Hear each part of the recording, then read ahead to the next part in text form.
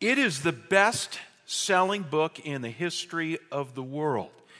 In fact, according to surveys, as you heard in our video, almost 90% of Americans say they own at least one Bible. That's the good news. The bad news is only about 20% of those who own Bibles say that they read it with any regularity. However, a couple of good statistics that come out of surveys, 61% of Americans say they wish they read the Bible more. They wish they read the Bible more. And 91% of the newcomers to churches around the country say that the reason they're coming to church is out of a curiosity to understand what this book says to their lives. So if that's you, you come to the right place. In fact, today is the first week in a 4-part campaign, we're calling it. It's not just a sermon series, it's a campaign. It's called Aha Moments, the Joy of Understanding the Bible. There are 3 parts to this campaign. I want to familiarize you with them and challenge you to participate in this campaign. Part 1 is this: read the Bible on a daily basis. So if you're going to be here, part of this campaign, next 4 weeks, make a commitment. You're going to read the Bible on a daily basis. Now, you're going to do this on your own. However, we're all going to be following the same Bible reading schedule. That Bible reading schedule comes to us through an organization called Scripture Union. They've been around for years. They operate in 20 different countries around the world. And so they've been printing this Bible reading schedule for a long time. It takes you once through the Bible every 5 years. So it's like 10 minutes of Bible reading a day. Think you can do that? 10 minutes of Bible reading a day? How do you access that schedule? 2 ways to do it. We've got hard copies of the schedule, comes out in a booklet. If you want the booklet, looks like that. Go to the adult ministries counter at any one of our 4 campuses, and we'll give you your own copy. Now, unfortunately, the booklet comes out 4 times a year, and this one covers October, November, and December, and there's still 1 week left in September. So what do you read for this next week? We've got a little card that goes with the booklet that will tell you what to read for the last week in September. So you can get a hard copy if you're a hard copy person. If you're an electronic copy sort of individual, then you could go online to Scripture Union and look for the Encounters with God Bible reading schedule, and you could have it sent directly to your iPhone or to your iPad or to your PC, and it comes at 4 a.m. every day. Anybody read their Bible before 4 a.m.? Didn't think so. Okay, so you'll have it in plenty of time. Read the Bible on a daily basis. That's part 1 of the campaign. Part 2, join a community group and discuss my book, Context, How to Understand the Bible. So get yourself in a community group. We've got 300 and some adult community groups spread across 4 campuses here at Christ Community Church. So there's one that will be convenient for you meeting time-wise and whatever, men's groups, women's groups, couples groups. Get in a community group and work through this book, Context. It's a short book, 4 chapters long, 1 chapter per week, okay? And it gives you a clue how to understand the Bible, interpret it accurately. There's a lot of misinterpretation going on out there when people pick up a Bible and read it. People either read into the Bible something that's not there, or they miss something completely that God put there, and they just miss it because they misinterpret. They don't know how to accurately interpret the Bible. And so the book Context tells you how to do that. The key word is the title of that book, Context. Context means everything when reading the Bible. Let me illustrate what I mean by context. How many of you have ever put together a jigsaw puzzle? Raise your hand. Okay, good. Most of you have. In my family, we like to do this at holiday gatherings. And so a jigsaw puzzle will be out on a table, and whether you're watching a ball game and come and put in a piece during a commercial break, or you're taking a nap and come out and put in a couple of pieces, when it's all done, my wife puts this Mod Podge over it and then hangs them in our family room in the basement. And so we're decorated with puzzles. But one of the things I've discovered is that if you're holding one of those 1,000 pieces in your hand and you want to know where it goes, it's critical that you have what? The box cover to look at, right? So you need the big picture, the box cover, in order to know where that little piece of the puzzle fits. It's just like that when reading God's Word. You're going to read a little piece of that word. You're going to read a verse or a paragraph, maybe a chapter's worth. But if you want to understand it correctly, you got to know what the big picture is you got to know the context of the Bible. And the book context covers 4 kinds of context. We're going to consider the first one today, historical context, the setting, the historical setting for whatever passage of Scripture you're reading. You're going to get that too in your community group over the next 4 weeks. By the way, just a footnote to this. We've got thousands of people in community groups, but over the last couple of weeks, we've had over 500 new people sign up for community groups. So pretty incredible. Now, I say that as a word of caution too, because when you're trying to place over 500 people in groups, it's a pretty difficult thing to do. And I always fear if we should lose your name, if you should fall in the cracks, I don't want you leaving Christ Community Church saying that big church doesn't care for me. Okay, it's just because this is a difficult task. So if we drop the ball in some way, come back at us. Or if you end up in a group and it doesn't seem well suited to you, then check out another group. We want you eventually in a group where you can grow in your knowledge of God's Word and apply it to your life. So that's the second part of the campaign. First part, you read the Bible daily. Second part, you get in a community group and you discuss this book, context, rules for interpreting the Bible accurately. Third part of the campaign is to attend weekend services at Christ Community Church. Do it every one of the 4 weeks of this series. And note carefully how the sermons tie together the daily Bible readings with the principles in the book context. This is the genius of the campaign. So you're reading through the Bible following the Scripture Union reading schedule. Okay, so if you were following that schedule this past week, you would have read through 1 John, 2 John, 3 John, there is no 4th John, and the book of Jude. You would have read Jude just yesterday. And so we're going to take one of those passages from the daily readings. Every week I'll take one of those passages. This week I'm going to take Jude. And we're going to apply the chapter in context that the community groups are covering. So they're covering this chapter on historical setting. We're going to take a look at Jude from the perspective of its historical setting. You with me? Following all this, if it all comes together, it's going to be a sweet deal. Okay, and you're going to really understand God's Word. And if you're thinking to yourself, but this sounds a bit academic to me, let me say when we get done today studying the historical setting of Jude, it's going to be very practical. You're going to find life application. In fact, the better you understand the historical setting of any passage you read, the better you are at applying it to your life. Now, when I talk about historical setting, what do I mean? Well, I mean the answers to the 5 journalistic questions.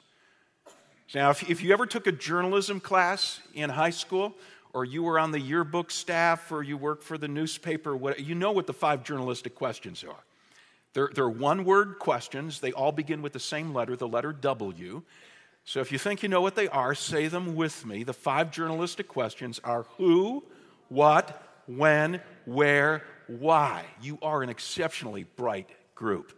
Okay, way to go, and I hope you got it at the regional campuses as well. Who, what, when, where, why. We're going to take a look at Jude from the perspective of those questions. Now, just one footnote to this whole thing before we jump into Jude. And by the way, if you brought a Bible, start looking for Jude now. Big hint, second to last book of the Bible. Okay, so go to Revelation and then back up one book. Okay, so take a look at Jude with me. And one last comment I want to make. If you're wondering, hey, this is cool if you're going to preach on this stuff, but when I'm sitting at home with my Bible, it's 7 a.m., I'm at the kitchen table with my cup of coffee and a Bible. How do I answer the who, what, when, where, why questions? Where do I get this information? And this is going to be really important tomorrow morning because you know where the schedule takes us tomorrow morning? To the book of Nahum, Nahum. How many of you are familiar with the book of Nahum? Yeah, didn't think so. Okay, so you're going to be saying tomorrow morning, where is Pastor Jim when you need him? And the truth is you don't need me. Okay, what you do need, and this will cost you a few bucks, you need an NIV study Bible. How many of you have a study Bible? Raise your hand. Lots of you. Way to go. Okay, in a study Bible, every book of the Bible has a 2 or 3 page introduction giving you all the historical background. So it's right there. And then there are footnotes on every page, so when you come across something difficult in a verse you don't understand, especially having to do with the historical background, you'll find it in a footnote. Most of what you're going to hear from me today about Jude, I didn't glean from years and years ago into school. I got it out of my NIV Study Bible. In fact, I not only have a hard copy, I've got the phone app NIV Study Bible too, so it goes with me wherever I go. So let's take a look at Jude. We're going to begin with the who question. Who wrote the book of Jude? And the answer is not Paul McCartney. Okay, he wrote Hey Jude, something entirely different, which, by the way, is number 10 on Billboard's list of all-time pop hits. Number 10. This has nothing to do with the sermon. It's just, a fun fact for you. But I got to tell you, as I'm studying Jude this week, I couldn't get the song. I was saying, Hey Jude, don't make it bad. Yeah, and then as I wrapped up, I'd be doing this, na, na, na, na, na, na, na, Judy, Judy, Judy, Judy. Anyway. Yeah, don't tell me it wasn't going through your mind too. So who wrote Jude? Jude. Yeah, good guess. A dude named Jude. Now, Jude is a shortened version of the Greek name Judas, just like my name Jim is a shortened version of James. Jude is a shortened version of Judas. Judas is a Greek translation or transliteration of the Hebrew name Judah. A very popular name. Back in the first century, there would have been a lot of Jewish boys and men running around with the name Judas. Now, after Jesus was betrayed by a guy named Judas, there are 6 different Judases in the Bible. One of them was a disciple of Jesus who betrayed him for 30 pieces of silver. If you were a Christ follower and got stuck with the name Judas, you shortened it to Jude. Okay, because after this guy ruined the name, you didn't want the name Judas. So this Jude had probably shortened his name from Judas. And who is he? Well, look at the opening verse. He says, Jude, a servant of Jesus Christ and a brother of James. So he's a brother of James. Now, James was also a popular name in the first century, but there was one James so familiar with everybody that all you had to do was say James, and everybody knew who you were talking about. This James was the leader of the early Christian movement. He was in charge of the church, the early church in the city of Jerusalem. And this James also happened to be a half-brother of Jesus. Okay, so Mary conceives Jesus by the Holy Spirit, but afterwards, Mary and Joseph have additional children, some of them boys, and they are half-brothers of Jesus, one of them by the name of James. Okay, so Jude identifies himself as a brother of James. Now, if Jude is the brother of James, and James is a brother, half-brother of Jesus, then Jude is the brother of Jesus. You say, well, why didn't he just say so? What's this Jude, a brother of James? Why doesn't he say Jude, a brother of Jesus? Probably a couple of reasons. First, he may be just a little bit embarrassed over the fact that during Jesus' earthly life and ministry, he was not a believer in Jesus. Okay, he didn't believe his own brother. In fact, he and his other brothers mocked Jesus. It wasn't until after the resurrection that Jude became a believer in, a follower of Jesus Christ. So he may be a bit reticent about, calling himself brother of Jesus because he'd been a horrible brother. Second reason is Jude was just a really humble guy. He wasn't a name dropper. He wasn't a guy who wanted stamped on his business card, brother of you-know-who. The Jesus. It's just Jude, servant of Jesus Christ, humble guy. Now, I want to underscore that as we begin our study today, because as we go through the book of Jude, this guy says some pretty in-your-face things. And so you may be tempted to walk away saying, he's kind of condescending or arrogant, maybe a bit harsh. But I want you to know that's not his character at all. He was a gracious man, a gentle man, a loving man. But he was willing to say some hard things. Okay? Say some hard things to whom? That's the other side of the who journalistic question. We now know who wrote it. To whom did he write? Well, the epistle doesn't say. Doesn't tell us who he was writing to. As we read the epistle, we get the idea, obviously they're Christ followers, but we get the idea they must have been Christ followers with a Jewish background. And the reason I say that is because he makes a lot of allusions to Old Testament stories as well as references to Jewish literature. And so they had to have been Christ followers who had some kind of Jewish background. However, they were Jewish Christians living in a very secular pagan culture. They were probably not living in Israel proper. And the reason I say that is because some of the sins that he confronts in this epistle, most notably the sin of sexual immorality, was not typical, not a typical sin you'd find in Jewish circles. It was more a reflection of a pagan Greek culture. It was more like the culture, quite frankly, of 21st century good old US of A. Okay, so those are the people to whom he was writing. Journalistic question number 2, what? What was Jude writing about? What was the main theme of his letter?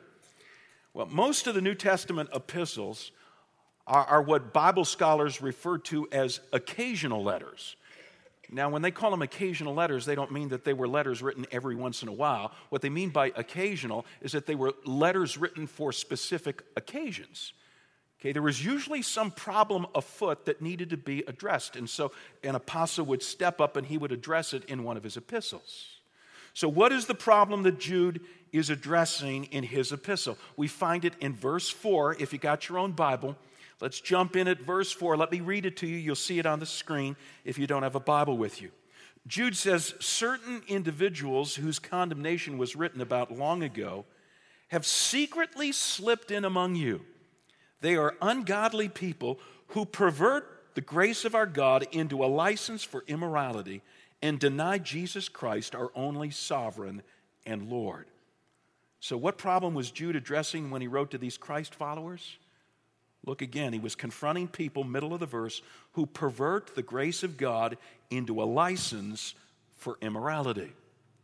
What does that mean?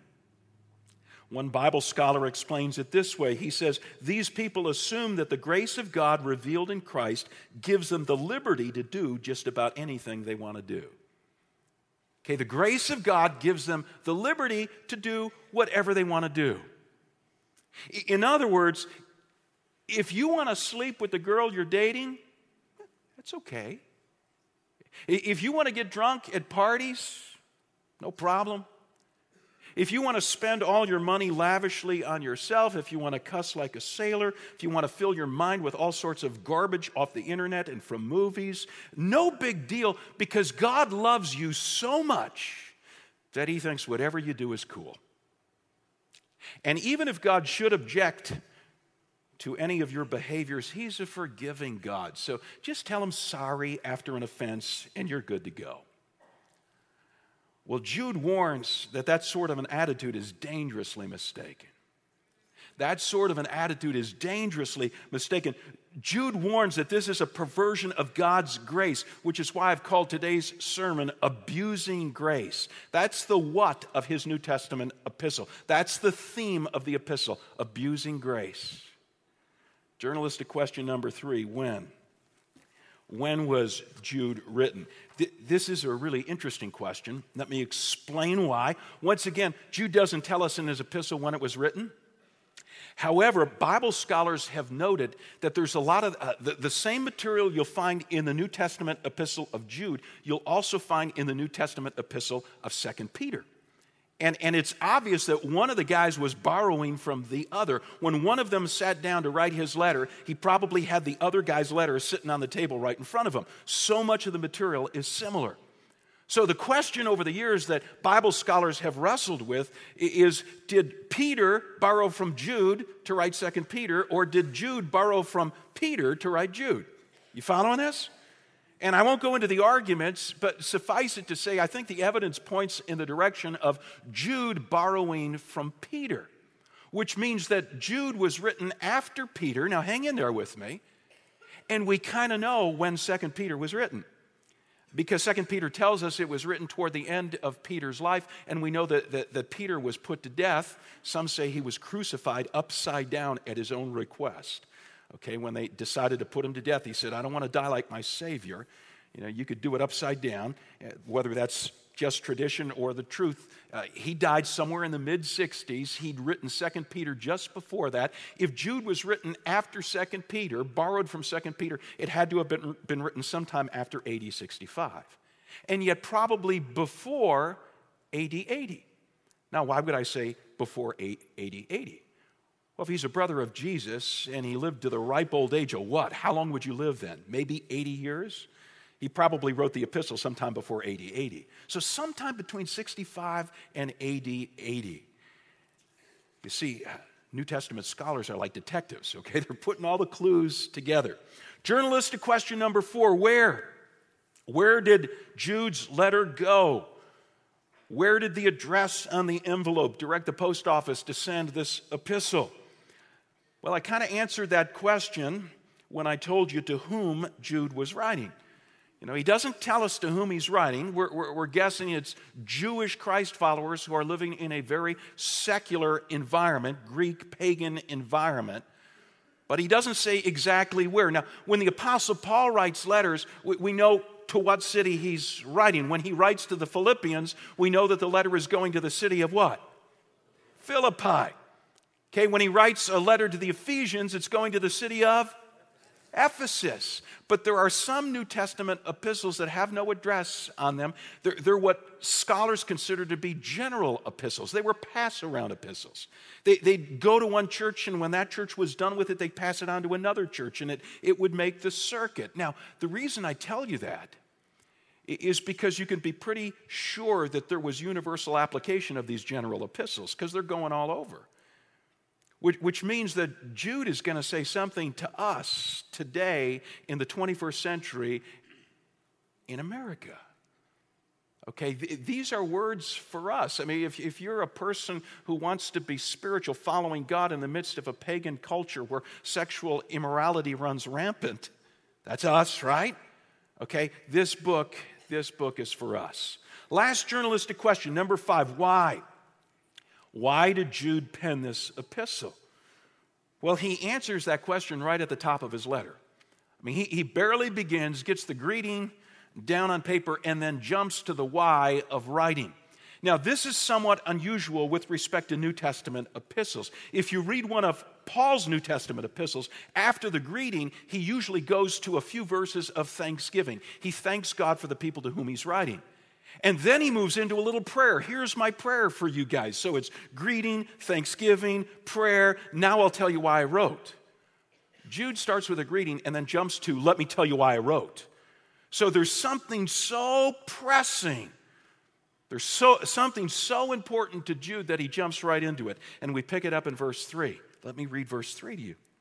Dear friends, although I was very eager to write you about the salvation we share, I felt compelled to write and urge you to contend for the faith that was once for all entrusted to God's holy people. Okay, why is Jude writing these guys? Well, Jude says, to be honest, when I first sat down with a piece of parchment and a pen, I planned to write an entirely different kind of letter. I was going to write a feel-good, happy thoughts letter about the salvation we share in Christ, and then I got some news I didn't like. I got news that in your midst there are some people who are abusing grace. Some people who are treating grace like it's a get-out-of-jail-free card. Like you could claim to be a Christ follower and live as you darn well please. And so I decided, Jude says, to write an entirely different kind of letter. I decided to write a butt-kicking letter. Butt-kicking's in the original Greek. You won't find it in the English there. So, I decided to write you a letter, look at verse 3, that urges you to contend for the faith that was once for all entrusted to God's holy people. Okay, God wants you to be holy. God wants you to contend for the faith. Contend was a verb from the world of sports in Jude's day. It painted a picture of an athlete who was exerting all his energy, giving it everything he's got in order to win. So what is it that Jude wants us to win at? Well, he wants us to win at the Christian faith, to contend for the faith, to defend the truth of the Christian faith against people who want to twist it or distort it or abuse it. whether by false teaching or by ungodly lifestyles. See, this is why we so desperately need the message of Jude today. Because the highest value in contemporary American culture has become tolerance. And by tolerance, we mean anything goes. So believe whatever you want to believe. Yeah, it's just believe something, but whatever you want. Live any way you want to live. God is good with that. And Jude retorts, no, he's not. God values truth over tolerance. There are right things to believe. There are right ways to live. Contend for the faith. Beginning with your own life, contend for the faith. Now, that's the historical setting for Jude. Those are the answers to the journalistic questions, the who, why, who, what, when, where, why questions. But I want to turn the corner now. I want to bring it home to some personal application. I want to take a look at 4 balanced views of grace, because we've been looking at grace as it's been abused. That's why he's writing this epistle.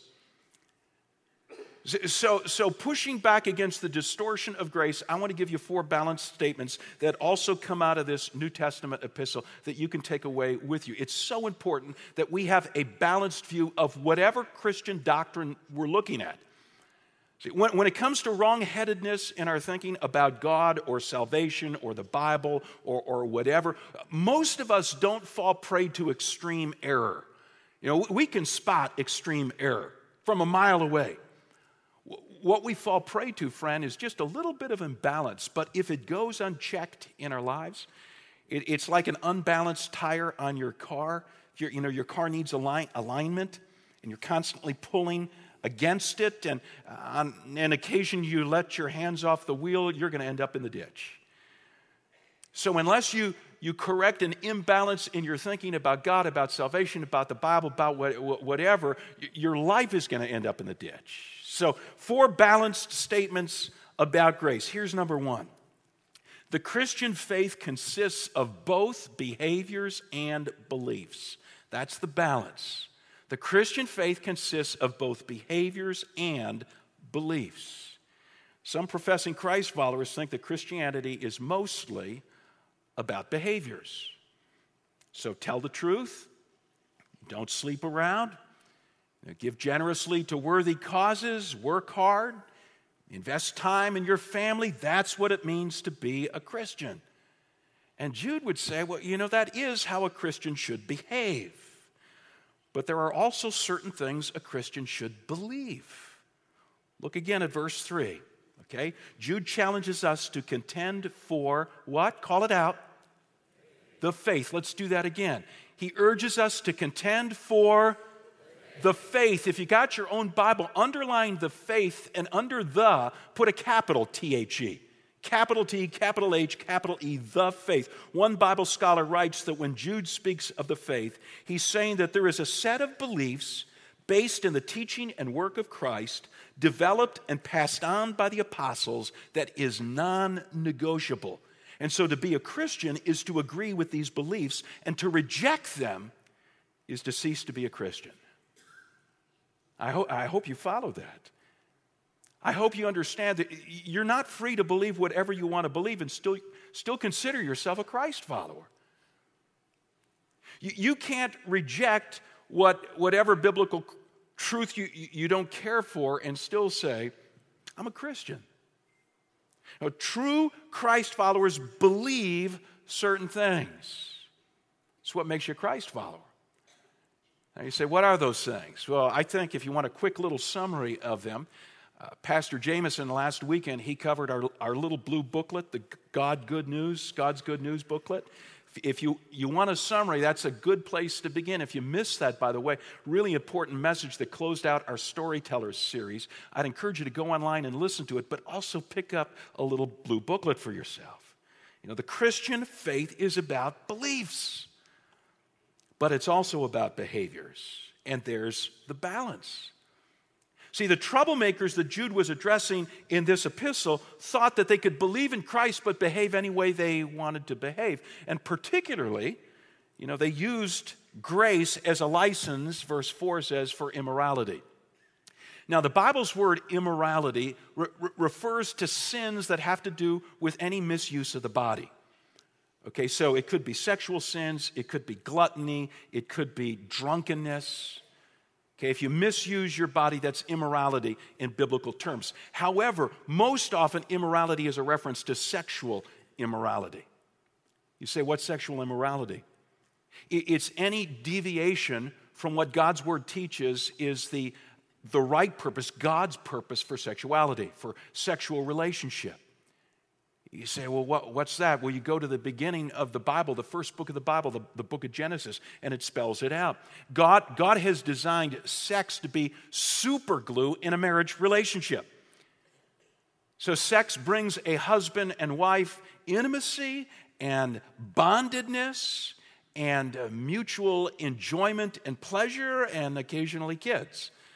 Okay, so that's what sex is all about. Any misuse of it, any use of sex outside of a marriage relationship is what the Bible refers to immorality. So that would include what? That would include sleeping with your boyfriend or girlfriend. That would include cheating on your spouse and having a relationship with someone you're not married to. That would include engaging in homosexual behaviors. That would include even virtual sex, masturbating to pornography on the internet. A misuse of sexuality. Immorality. And Jude is saying, you can say all you want about what you believe about God, what you believe about salvation, but the Christian faith is more than beliefs, it's also behaviors. And so true Christ followers obey his word, which leads us to the second balance. Jesus is both Savior and Lord. Jesus is both Savior and Lord. Now, I know a lot of people who think they can have Jesus as Savior without having to have Jesus as Lord of their lives. And I want to tell you that's nonsense. You know, a Jesus with a split personality? Really? You know, so you can have the Savior part of Jesus and skip the Lord part? I don't think so. And it's not only nonsense, it leads to an abuse of grace. Now, I'm not denying for a moment that Jesus wants to be your Savior. I love the Savior language that Jude uses to describe Jesus in the opening verses of his epistle and then in the closing verses. Let me read those two portions to you. Begin in the middle of verse 1. He says, to those who have been called, who are loved in God the Father, kept for Jesus Christ, mercy, peace, love be yours in abundance. This is the Savior part of Jesus. Go to the close of the epistle, verse 24. To him who is able to keep you from stumbling, to present you before his glorious presence without fault and with great joy. To the only God, our what? Savior, be glory, majesty, power, and authority. You know, a lot of Savior language in Jude as he tells us how lavishly God loves us, the great lengths to which God has gone to rescue us from the consequences of our sin. Jesus is Savior. That's such good news. But there's also a lot of Lord language in this epistle to describe Jesus. And Jude comes down pretty hard on the rebellious streak in human nature. You know, that tendency in all of our lives to resist authority. Go back to the verse I read at the beginning, verse 4. Pick it up in the middle of the verse. He talks about ungodly people who pervert the grace of our God into a license for immorality. Now listen. And who deny Jesus Christ, our only sovereign and Lord. Jude is saying, hey, Jesus has the right to demand obedience from his followers. Because he's sovereign. He's Lord. Drop down to verse 8. Look at the middle of the verse. Again, describing ungodly people who pollute their own bodies. That's another reference to sexual immorality. But now look at the next line. And who reject what? Authority. Reject it. Ungodly people, Jude says, reject authority. Most notably, Jesus' authority. Go down to verse 11. Look at the last line of this verse. I know I'm skipping through here. I just want you to see how this anti-authority attitude pops up again and again and again in Jude. Last line of verse 11, he speaks of people who are like those who were destroyed in Korah's rebellion. Now here is where he's quoting, referring to one of those Old Testament stories that he knows his listeners would have been familiar with. Some of us aren't familiar with the story, so let me recap it for you. Back in the days of Moses, after God delivered his people from 400 years of bondage in Egypt and pointed them toward the promised land, the people began to rebel against Moses' leadership. There was grumbling in the camp. One dude in particular, a guy by the name of Korah, he took offense at Moses' leadership. On one occasion, he says to Moses, you think you're the only leader around? You don't think other people like me, we don't have leadership gifts? And eventually, he led a mini rebellion. There were 250 people who joined him, disgruntled customers. You know what God did to those folks? He wiped them out. You could read about it in Numbers chapter 16. God doesn't take kindly to a grumbling, rebellious, anti-authority attitude, whether people are bucking his authority or they're bucking the authority of any legitimate leader that God has put in their lives. Whether that leader be a parent. Hey, listen to me, students. Okay, Jude's addressing an anti-authority attitude. Are you guilty of that with regard to your mom and dad, or teachers, or bosses, or police officers, those who pull you over when you drive too fast? Or coaches? Or pastors? Or I talked earlier about a community group. You get in a community group and it's led by someone. Do you have a hard time submitting to authority? Do you make it difficult for people to lead you? I'll tell you something I've recognized over the years of leading people. People don't buck sideways, they buck up. Okay, that's why their bucking is often unnoticed by others. See, they don't buck against their friends. They don't buck against teammates. They don't buck against other members of the church. They don't buck against coworkers. They buck up. So all these other people think they're just wonderful, but pity the poor person who's got to lead them. So are you a person who bucks up? Because I want to warn you about something. If you buck up against human authority, the chances are pretty good that you also buck up in your relationship with Jesus. That you love him as Savior, but you tend to resist him when he plays the Lord card in your life. So I'd say to you, if you find yourself doing that today, best place to start is just resubmit to say, Lord, I think you put your finger on something in my life. I tend to buck up against your authority, and I want to learn how to submit. I want to learn how to follow you wholeheartedly. You get it? Good.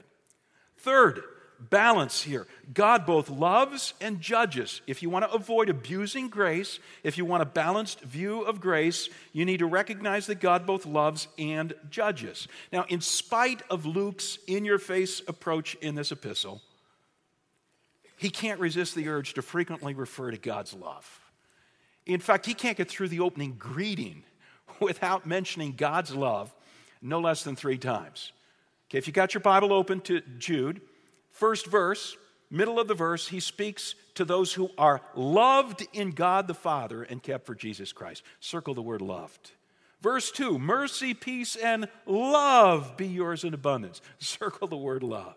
Verse 3 begins, dear friends. Now, we don't see it in our English, but that expression, dear friends, is actually a translation of the Greek that means literally here, loved ones, or people loved by God. Same expression that he uses down in verse 17. But dear friends, same expression he uses in verse 20. But you, dear friends, every time he says it, he's saying, loved ones. People whom God loves. So he reminds us again and again in this epistle that God loves. However, we might be tempted to conclude that God's love for people causes him to turn a blind eye to their sins. Or that God's love for people means that he automatically forgives them and never punishes them for their sins. The famous French philosopher and atheist Voltaire, he was on his deathbed and a friend asked him the question, Voltaire, aren't you just a wee bit concerned that maybe there is a God out there? and like very soon you may come face to face with him. And Voltaire's response, somewhat cavalierly, somewhat cocky, he said, well, then God will forgive because that's his job. God will forgive.